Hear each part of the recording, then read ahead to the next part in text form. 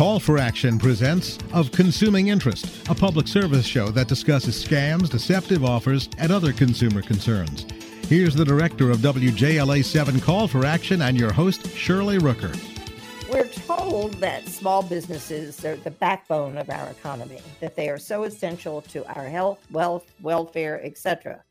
And yet, at the same time, our governments seem to miss that message because there's so many rules and regulations being placed on small businesses, which are costing them disproportionately more than it does for a large business.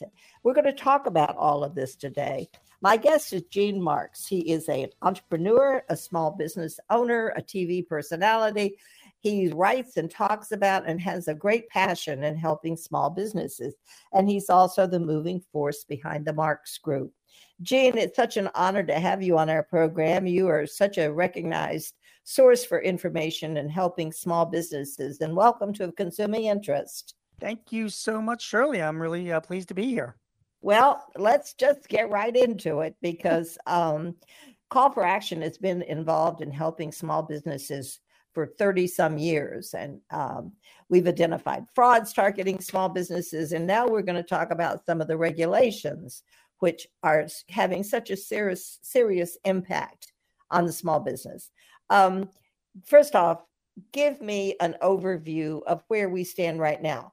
How much are regulations costing small businesses, and how is that disproportionate to the effect it has on a large business?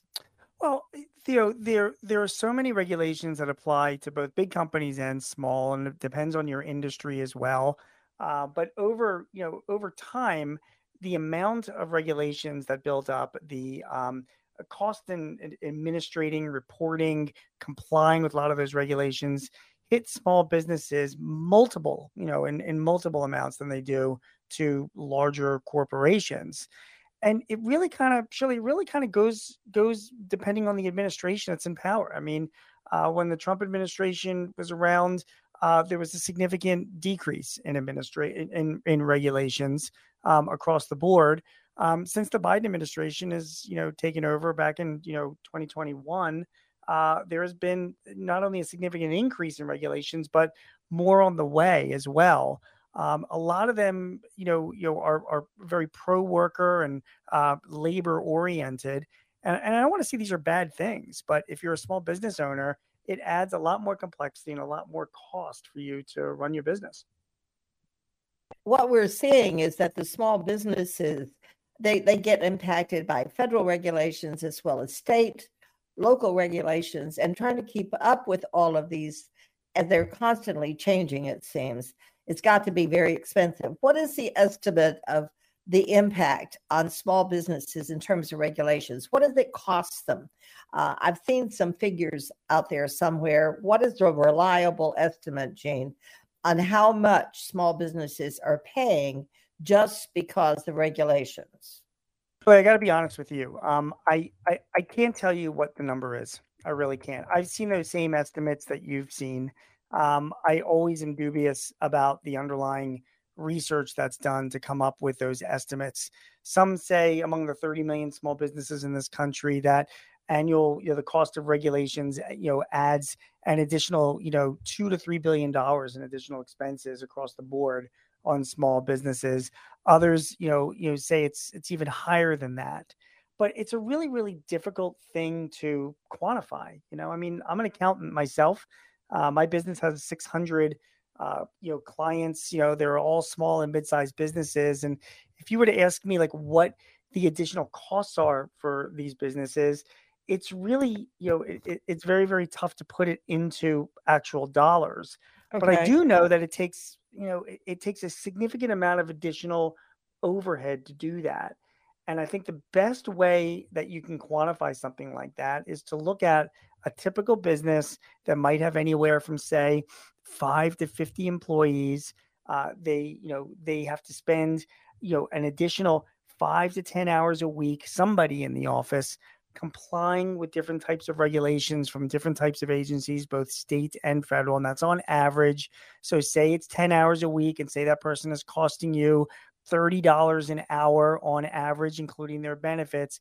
you can add up for one business. It could be as much as $300 a week or $1,000 a month, or $12,000 to $15,000 a year, which is a lot of money for a small firm. And again, if you multiply that, not necessarily by the 30 million small businesses in this country, but say by the 7 million employer-owned businesses, because they're the ones that get hit the most with regulations because they have employees, then you're looking at 7 million businesses that are maybe spending, an extra, $12,000 to $15,000 a year complying with those regulations.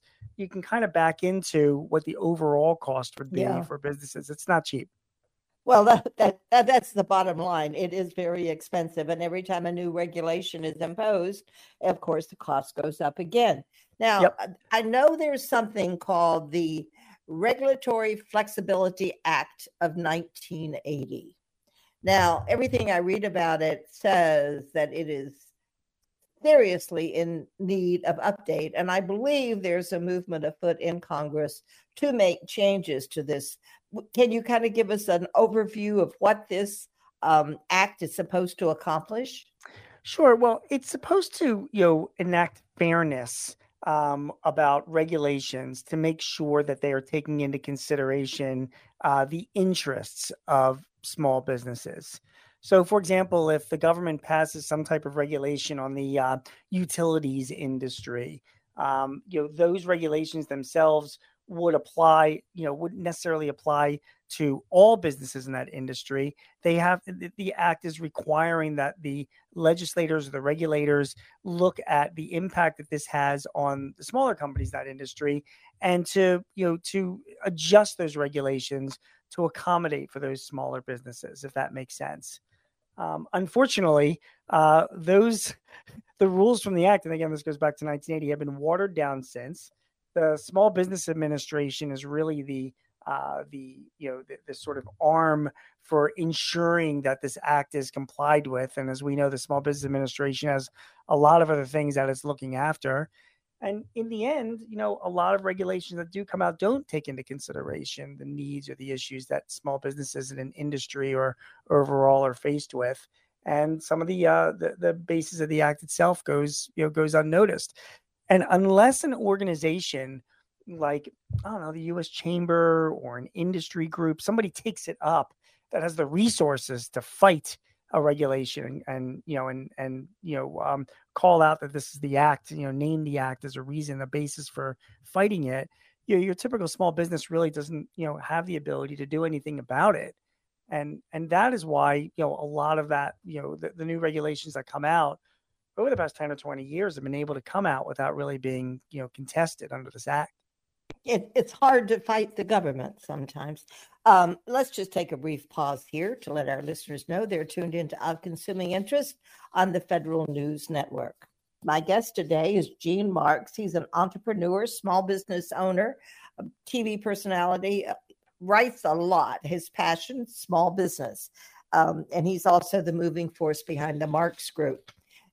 Gene, it's very interesting talking about this act and how it's old. It needs updating. Now, what about the changes that are being proposed? I think with Representative Klein has introduced some changes. Do you see that those are helpful? Do they go far enough? Can you analyze that for us? Yeah. So back in the end of 2022, Representative Klein, he's a House rep from the state of Virginia. As he introduced something called the Small Business Regulatory Flexibility Improvements Act.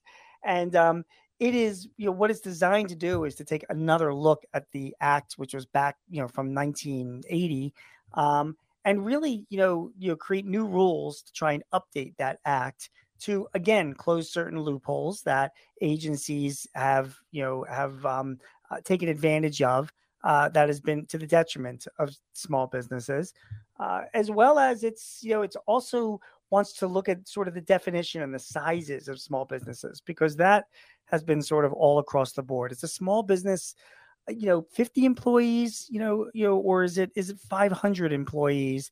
It depends on what agency is sort of making those judgments, and that has a big impact on those specific businesses. So the act is there, to sort of give the Small Business Administration more teeth to go after any types of bills or legislation that's out there that might have negative impact on small businesses, because they're not complying with the existing Regulatory Flexibility Act, to enable them more powers to redefine how you're defining small businesses, and again to update certain sections of it so that certain agencies are forced to comply with this. Right now, the act itself is out there. It's got support from the National Federation of Independent Businesses. It is, it's been discussed in the House's Small Business Committee, the subcommittee there, and it is it is something that is probably, I can't imagine it, not seeing full passage, because it is one of those acts that it's kind of hard to, it's funny, when people put these sorts of legislations out there, they're very bipartisan, because who is going to argue against the best interests of small businesses in this country? Everybody supports them. So I do expect to see full passage of it and hopefully better compliance in the coming years. Oh, well, yeah, because if all of those regulations are not really being examined for their impact, then we, as you say, we're kind of out in the wilderness and we don't really even know for certain what all of these impacts, what the impact really is. Well, now, if you're a small business owner, how do you fight this, Jane? This is something that I'm sure that you must address in your business.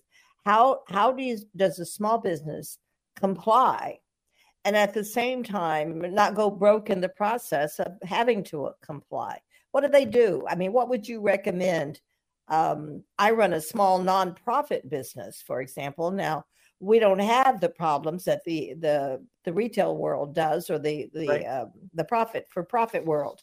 So how would you suggest a business start complying and trying to keep it within their resources?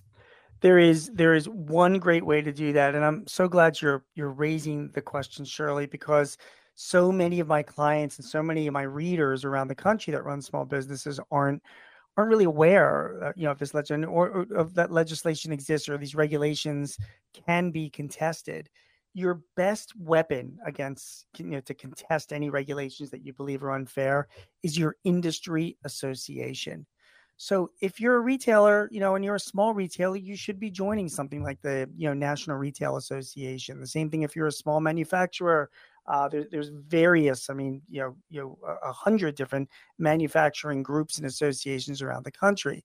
And the reason why I say that is because good associations of a certain size not only have the resources, but they also have, employed with them to represent their members, people, public policy people that fight for you. I mean, these are lobbyists, and they fight for the interests of their members. So whenever you hear of legislation going on that's going to impact a certain industry, and you hear about the lobbyists fighting that, that legislation, that's exactly what associations do, particularly when they're representing their specific industry. Now, if you're a small company, sometimes there is you're an association where you've got larger businesses that are part of it. So you've got to kind of, offset their priorities versus your priorities. But Shirley, I can tell you, when I speak to a lot of industry groups during the year, and their bread and butter are their small and mid-sized members that pay their dues and come to their conferences, and they listen closely to them. And when regulations happen that impact their small and mid-sized members, I'm telling you, they put together their resources to fight against it, look out for their interests. If you just try to do this on your own, you're really not going to get very far. It's a small voice in the wilderness, unfortunately, but you put those voices together and you can make a lot of noise. That's good advice. So check out and seek out the associations that represent your industry. Become a member, become an active member, become an outspoken member, I would say also, Gene. Agreed. And, if I can even add to that, Shirley, first of all, you're right. You should be an outspoken member, and very active in that industry association. In fact, even participate on boards or committees, because that's why people do that kind of stuff. So they're on top of any regulations that impact their businesses. And also, I am more of a fan. I don't mean this in any bad way against the U.S. Chamber or the National Federation of Independent Business. They're very good, but you want a specific association specific to your industry. Definitely join the U.S. Chamber, the NFIB, because they look after many, many small businesses across the board. But again, if you're a manufacturer, you really want to be active in a manufacturing industry association specific to what you do so that they can be on top of any regulations that are going to impact you. Well, how do small businesses learn about the new regulations? I mean, it seems to me like it'd be a full-time job trying to figure out what the federal government, the state government, and the local government are trying to impose on our small businesses. And, I sometimes wonder, don't the regulatory people in these agencies ever read the headlines, ever read how important it is that we take care of our small businesses? I mean, as you can tell, this is the passion of mine and has been for many, many years, because I realize how important they are to our economy. And unfortunately, I've seen too many of them fail.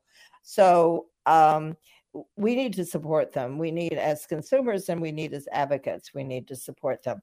So yeah, get out there and make your voice heard. But how does a small business, now let's say you don't want to employ a whole group of, sorry, Jean, don't mean you, but accountants and lawyers. Right. How do you find out what's going on? What's going to be down the pike?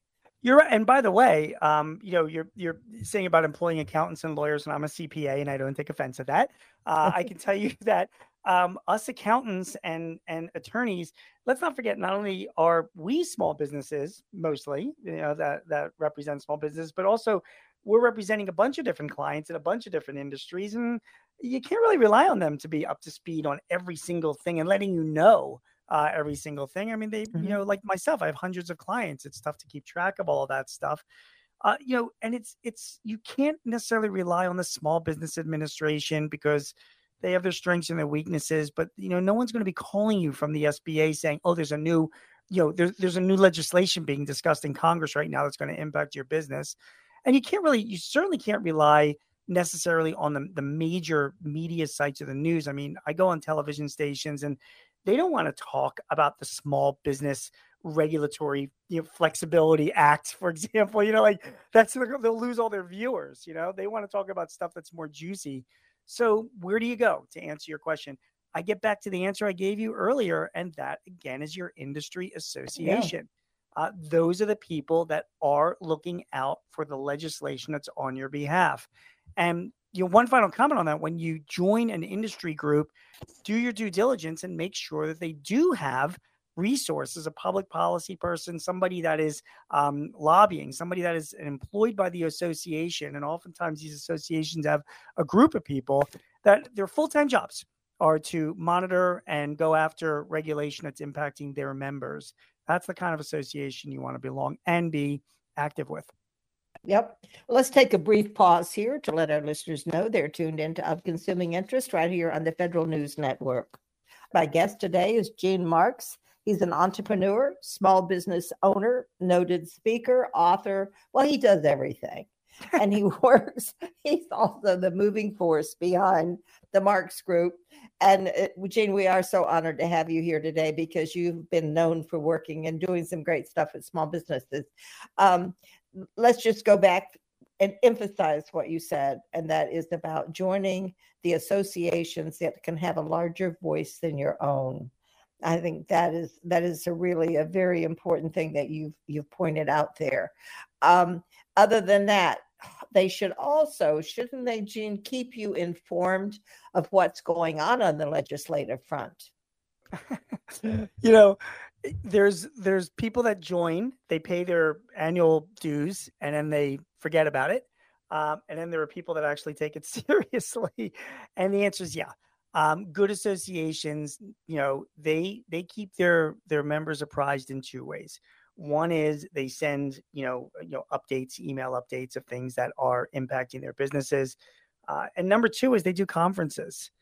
And, so it's funny, people ask, how can I sell to a small business, or how do I get the attention of a small business owner?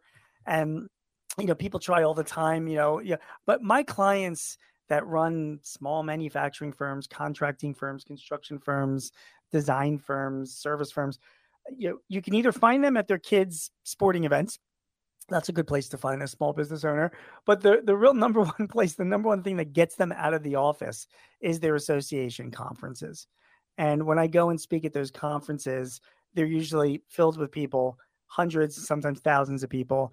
And those conferences put on presentations from all sorts, talking about the economy and talking about operations and talking about what's going on in Washington. And that's the other place where you're going to go to be updated and get your content. And by the way, once a year is fine. I mean, there are very few industries that have, bills coming out that are so fast moving that they're going to, you can't keep up with it. So I'm not talking about an overreaching amount of commitment that you have to make, but keep current on the messaging that you're getting from your association. Definitely go to your annual conference. And you're saying that you're going to learn a lot there. And I thought it was just go to party and socialize, Gene. That's a lot of that. There is a lot of that too. But that's important too. We can't work all the time. But very true. And there's also good networking that goes on at those conferences too. People make a lot of deals at those things. What are the major complaints, or is there the top 2 or 3 complaints that you hear from small businesses and why they might reach out to you? So right now, there's 2 big things that are, really impacting all of my clients and the people I speak to and my readers. It's been, still higher prices.